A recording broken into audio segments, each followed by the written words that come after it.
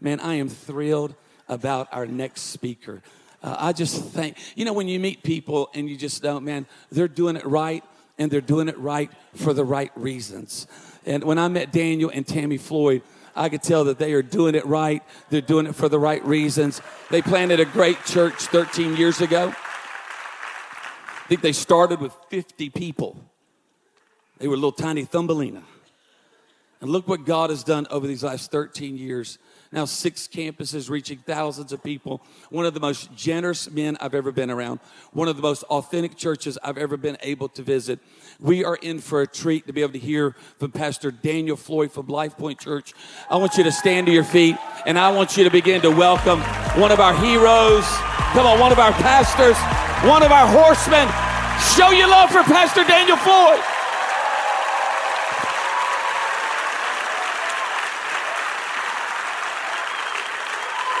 Thank you. Can you stay on your feet just for a minute here in the theater as well? Pastor Greg, Pastor Dino, thank you for the opportunity. Pastor Chris, to be on your platform. I don't have the words, and I wouldn't be able to compose myself, but I love you dearly. And to the entire lead team, thank you for creating this atmosphere.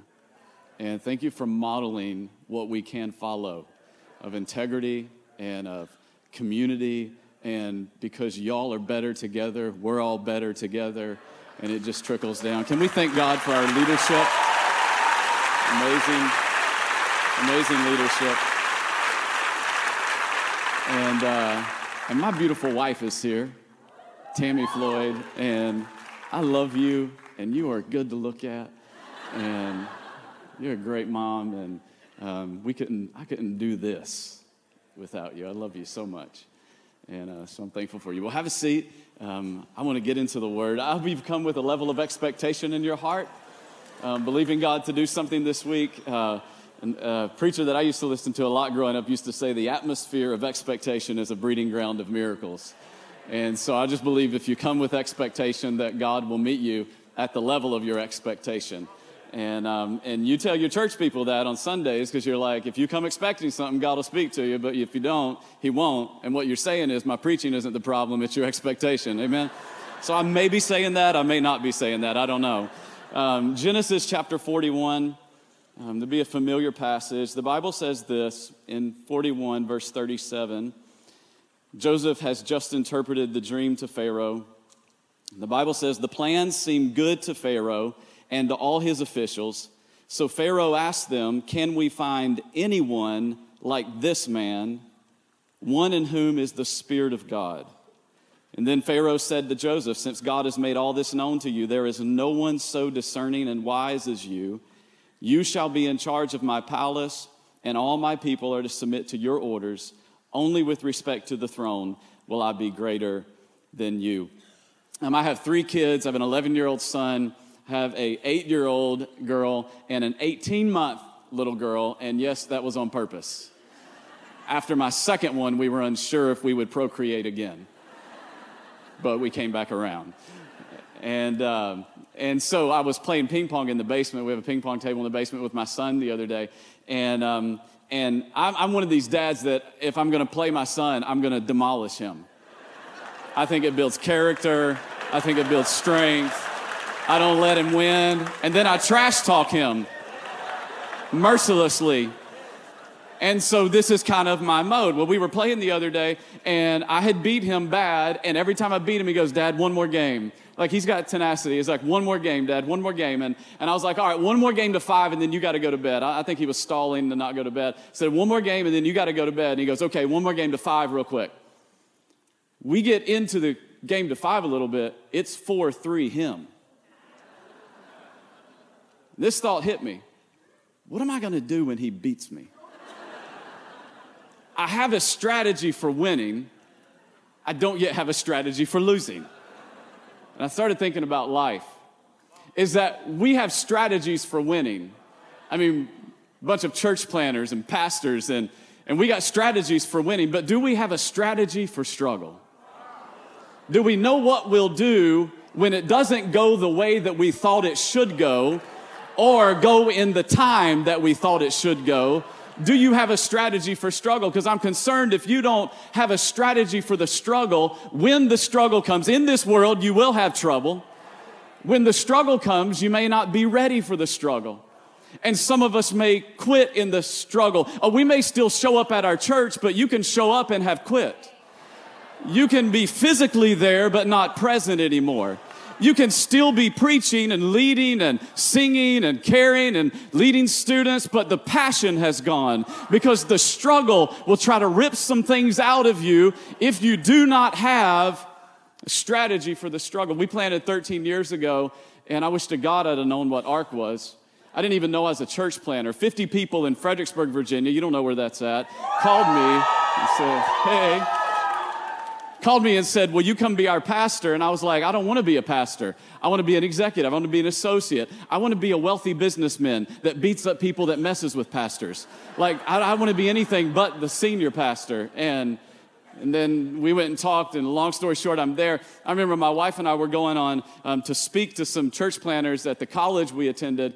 After we'd graduated, we were a year in, and she says to me, why did they ask us to come speak to church planners? I said, because I think we are one. Like, we had no clue. We had no idea what we were doing. But here's what I found out. I thought it was like Field of Dreams. Come on, if you remember that generation. Show your age. I thought it was like Field of Dreams, like build it and they will come, right? Like launch day, it's going to be like lines wrapped around the building. Like God's going to move, the glory cloud is going to come, you know. And it didn't happen that way. And I found out, though, that as I journeyed in this church planting journey, the struggles I faced were not out there. Sure, they're out there, budgets and people and issues and crazy. And you sometimes want to grab people and go, don't be dumb. Just stop making dumb decisions. And that's just your staff. Then you got your church people. Okay, I'm joking. I love my staff. They're down here on the front. But I found out the biggest struggle was in here. Because when it didn't go the way I thought it would go in the time that I thought it would go, things in my mind started to pop up like, God, did I miss you? God, am I anointed for this? God, do I need to figure out an exit strategy from this? God, are you for me or are you against me? Is this really your will for my life? Did I miss the boat? I prayed, I fasted, I thought this is what, God, did I miss something? And the struggle wasn't out there, the struggle was in here. And the text we just read doesn't seem to fall in line with the direction of the message at this point. Because Joseph has just been promoted to an incredible position, has he not?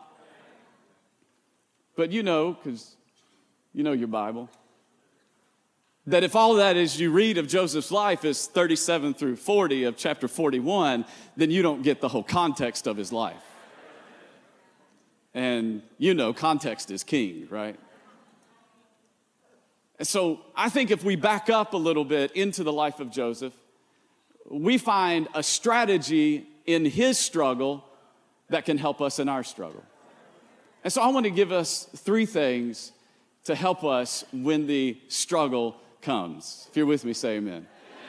Number 1 is this. We find Joseph first going out to his brothers, you know the story, and he goes out and they come and they want to kill him because they don't like him because his dad made him a coat of many colors, right?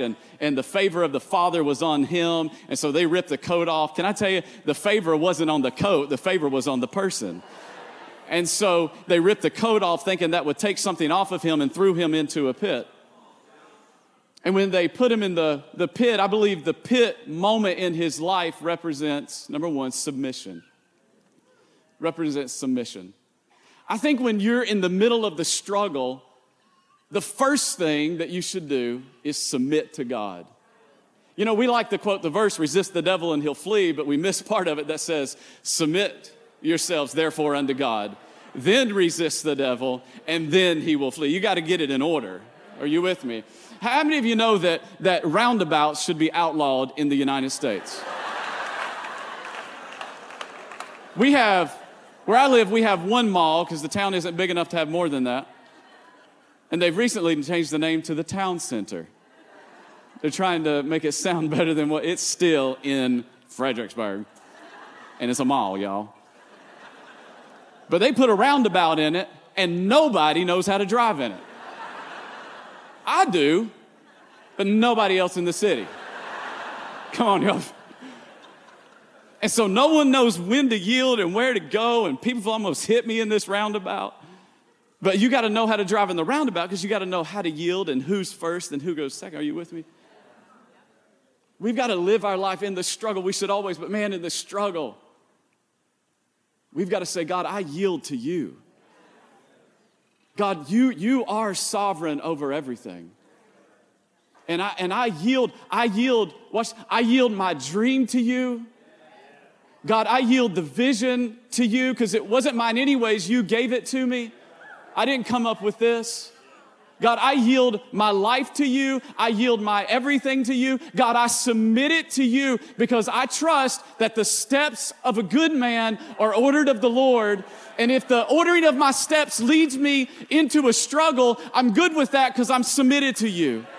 I just have to say, if the steps of the greatest man that ever lived led him to a cross, don't be fooled that the steps of a good man may lead you into the struggle. But in the middle of the struggle, we've got to submit to God. I found that I don't like to submit to God in the struggle because either it's a trust issue or a control issue. But I would propose that David in Psalm 23 gives us an apologetic for why, no matter the situation, we can trust God in the struggle. Right? Psalm 23, the Lord is my shepherd. I lack for nothing. I love that.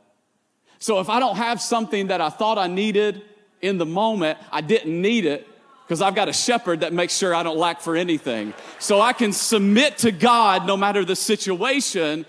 I love what he goes on down and says what? He prepares a table before me in the presence of mine enemies, in the middle of my struggle. Have you ever noticed that whenever you're anxious and you're worried about something, it's just hard to eat? You ever notice that? I remember the night we got engaged. I took her to a restaurant a steak restaurant we love in Virginia, and I ordered my 8-ounce filet cooked medium plus. I just like a little, not medium well, a little plus, just on the other side of medium. And I ordered that, and I ordered the mashed potatoes, and they had this salad I ordered, and it's one of my favorite restaurants, and I will clean the plate, right? I'll have to run 10 miles the next day, but I will clean the plate. And I sat there, and I think I ate 2 bites of steak. And I stirred. After I asked her later that night, she goes, I wondered what was wrong with you because you didn't touch your food. If you'll submit to God in the middle of the struggle, he will give you such a peace that the enemy can be all around you. The struggle can be all around you. That he'll lay out, come on somebody, the fried chicken and the mashed potatoes, because that's what's going to be served at the marriage supper. And you can pull up to the table and eat of the goodness of God when you're submitted to God. God, I trust you. I trust that what you have for me is good. If you're in the middle of the struggle, the thing to do right now is not resist God, but it's to submit to God. So you know that out of the pit, he was sold to the gypsies, and they took him to Potiphar's house, right? And when he got to Potiphar's house, because the favor wasn't in the coat, the favor was on the man, he rose to preeminence in the house, and he ended up being over all the house. And you know that Potiphar's wife tried to seduce him and lure him, and he resisted every time, right? Now, Joseph had every right from a natural perspective to go, God has forgot about me, what is happening to me. I'm going to live life on my own. No one will know if I make a bad decision. I'm not even in my home country anymore. I don't even have my people anymore. But he stayed faithful. If the pit represented submission, then Potiphar's represents staying. There's something about staying power in a servant of God. There's something about the ability to stay even in the middle of difficult things. Can I tell you something? That whenever the struggle hit is not the time to eject on the word that God spoke to you. It is the time to press in to the word that God spoke to you. See, the struggle isn't after you. The struggle is after the word that God put in you. The struggle is after the word that God put in you, because you know that the word of God is a seed. And the seed of God's word or God's vision, that dream that God has spoken into your heart, if he can get that to not get into the soil, then you won't get the harvest of the dream. And there are some cities that need the seed of the dream that God has put into your heart. There are some cities in this nation that need the dream that God has put in your heart. It needs to get into the ground so it can produce the fruit of salvation, of freedom, of purpose. But you've got to stay faithful in the struggle. You've got to determine that come hell or high water, I'm sticking with this thing. That on the days that it's easy, I'm sticking with it. And on the days that it's hard, I'm sticking with it. You got to stay faithful to the dream. I think this is why God told Joshua when he said, be strong and courageous, right? If you skip down a sentence or two, he said, and meditate on what I tell you day and night. He was telling Joshua, you're going to face some things, and you've got to predetermine if you're going to trust what you see or what I've said. And you're going to face some things. If my experience has told me anything, I have faced some things, and you will face some things where you got to determine, will I believe what I see or what I said? Joshua, you're going to come up some walls of Jericho, and I'm going to have said to just walk around them, and you got to determine, will you believe what I said or will you believe what you're seeing? Your town has told you you can't have permits for that building here. Will you believe what you've seen or will you believe what God has said? You've had some people tell you that church plants come to your city to die. Will you believe what God said?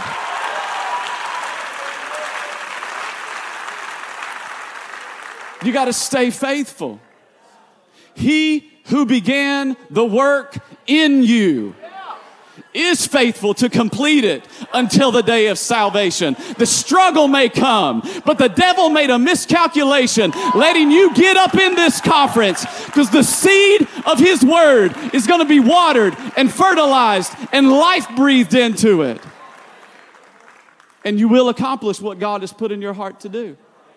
But can I tell you also, not only do you need to, in this staying season, stay faithful, you need to stay engaged.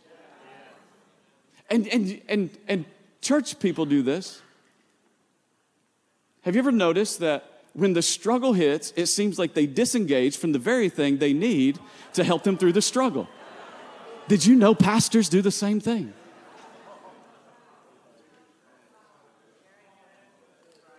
The struggle hits, they won't return your text. They start disengaging from relationships.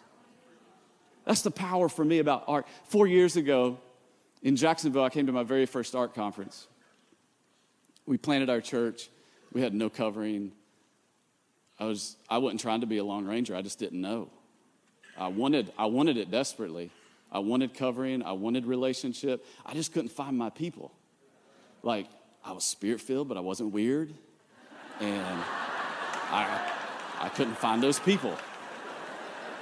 I thought I was it.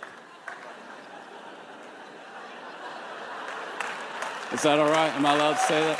Is that okay? And I remember sitting in Jacksonville, and the first worship song started. I was just like, oh my gosh, I found it. I found it. Some of you, Spirit of God fall fresh on us started, and you go, I found it. Oh my goodness, I found it. And I don't know about you. I tell you, for me, ever since that day, I went head first in. And I've had some struggles along the way because they don't stop. They just get bigger. Bigger churches just mean bigger budgets, but it means bigger problems. It's just more zeros on everything. If you got one crazy now, let your church grow. You'll have 10. Let it grow a little bigger. You have 100. Let it grow a little bigger. You have 1,000. It's just more zeros. That's all it is. It ain't nothing but more zeros.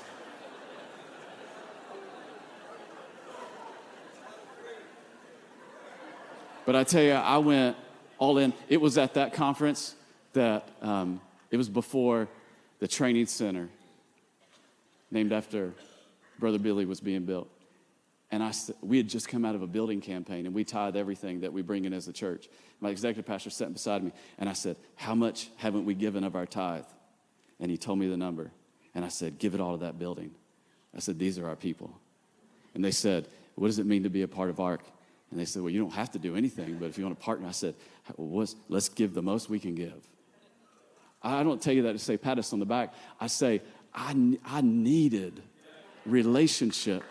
And I found it, and I knew this thing was going to feed me, and I decided I was going to feed it. And the more I have fed it, the more it has fed me, and the more I feed it, the more it feeds me, and the more I feed it, the more it feeds me, and it's this relationship that goes on and on. And so I would just say, if you're looking for family, welcome home. Start feeding the thing, and it'll feed you.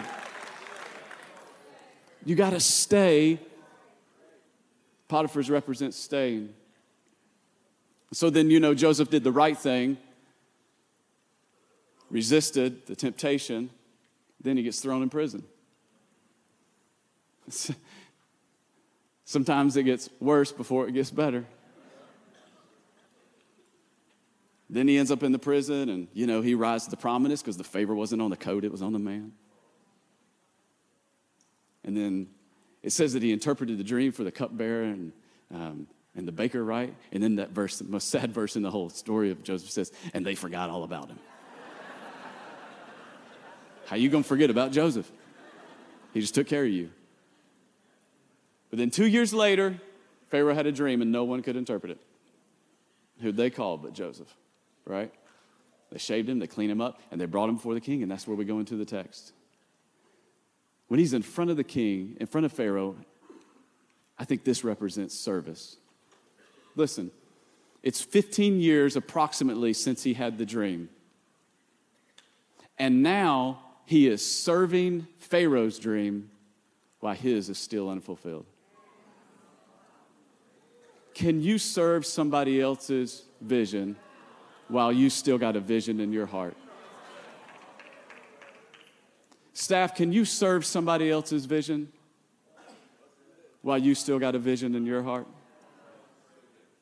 Can you go all in on something that may not benefit you in the long run? Because it's where God's put you. Joseph didn't give it half heart, he gave his whole heart to it. He gave his whole heart to serve Pharaoh's dream. Can you pray for someone that needs healing while you're still waiting on your healing? Can you minister to someone that is crying themselves to sleep while you're still crying at night too and nobody may know about it? Can you serve somebody else while you need to be served? And what Joseph didn't know, he doesn't have the whole story like we do. What he didn't know is that serving Pharaoh's dream would bring his dream to fulfillment. Because it was Joseph that prepared them for the famine. And then it was the famine that brought his brothers to the palace. And it's when his brothers got to the palace that Joseph found his brothers bowing down before him. And the dream was fulfilled because he was willing to serve in the middle of his struggle. But can I tell you something? His brothers never would have bowed down to him if he'd have never been brought before Pharaoh. And he never would have been brought before Pharaoh if he'd have not been in the prison. And if he'd have never been in the prison because if he'd have never been at Potiphar's house. But he'd have never been at Potiphar's house if he'd have never been in the pit. And he would have never been in the pit if his brothers had never thrown him in the pit. What I'm trying to show you is that God in the struggle isn't pushing you from your destiny. He is pulling you to the very thing that he has birthed in your heart.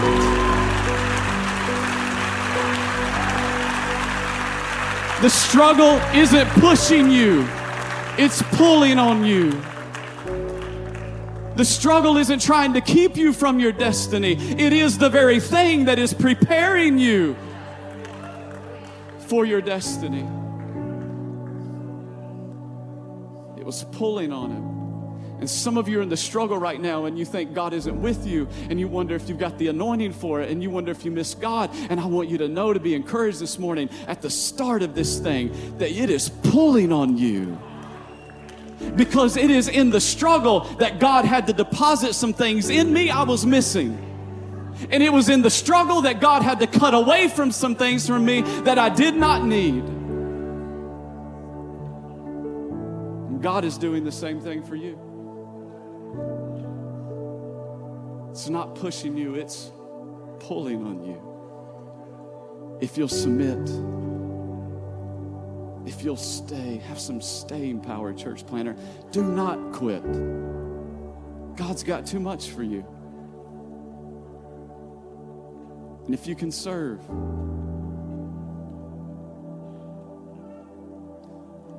Jesus finds himself in the Garden of Gethsemane, right? He's praying and, great drops of blood. Father, if it could pass from me anyway, let your will be done. Here's the beautiful thing about the setting of that is that he's around a bunch of olive trees. And olives are hard as rocks until the rain comes. And when the rain comes, they get soft. And you could eat them and then its use would be over. But the only way to really preserve an olive is to crush it. Because when you crush it, its oil flows out. Jesus was crushed in the garden so the oil of our salvation could flow out. Can I tell you something? In your struggle, you may feel like you're being crushed, but it could be that the greatest oil of your anointing comes out of your greatest struggle. So don't resist it. Will you stand with me all over the auditorium? If you're in the middle of a struggle right now, would you have the transparency to just lift your hand? If someone around you has their hand up, put your hand on their shoulder. Find somebody. This isn't for show. This is a family. See, here's the deal. Joseph, during his whole struggle, was all alone away from his people. You don't have to live like that. You don't have to walk through the struggle all alone because you got a family. It's called the Ark. And so if you got your hand on somebody, would you pray over them right now? Don't pray no patty cake prayers. We don't need that. Can you pray heaven down over them right now?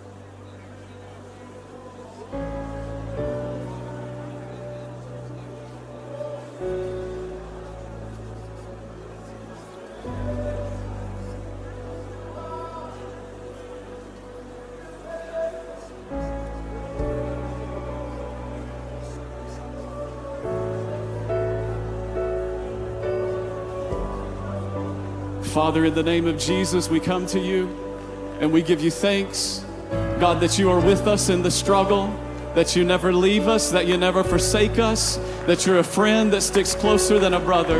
And Father, we believe faith is rising again in the hearts of people. God, we believe that hope is rising again in the hearts of every person in this house. We believe, God, that we're going to look at the struggle in a different way now. The struggle is the grace of God. It's a gift because the struggle is readying us and preparing us, God, for everything that you have for us. We worship you and we honor you. Come on, give Jesus your very best praise.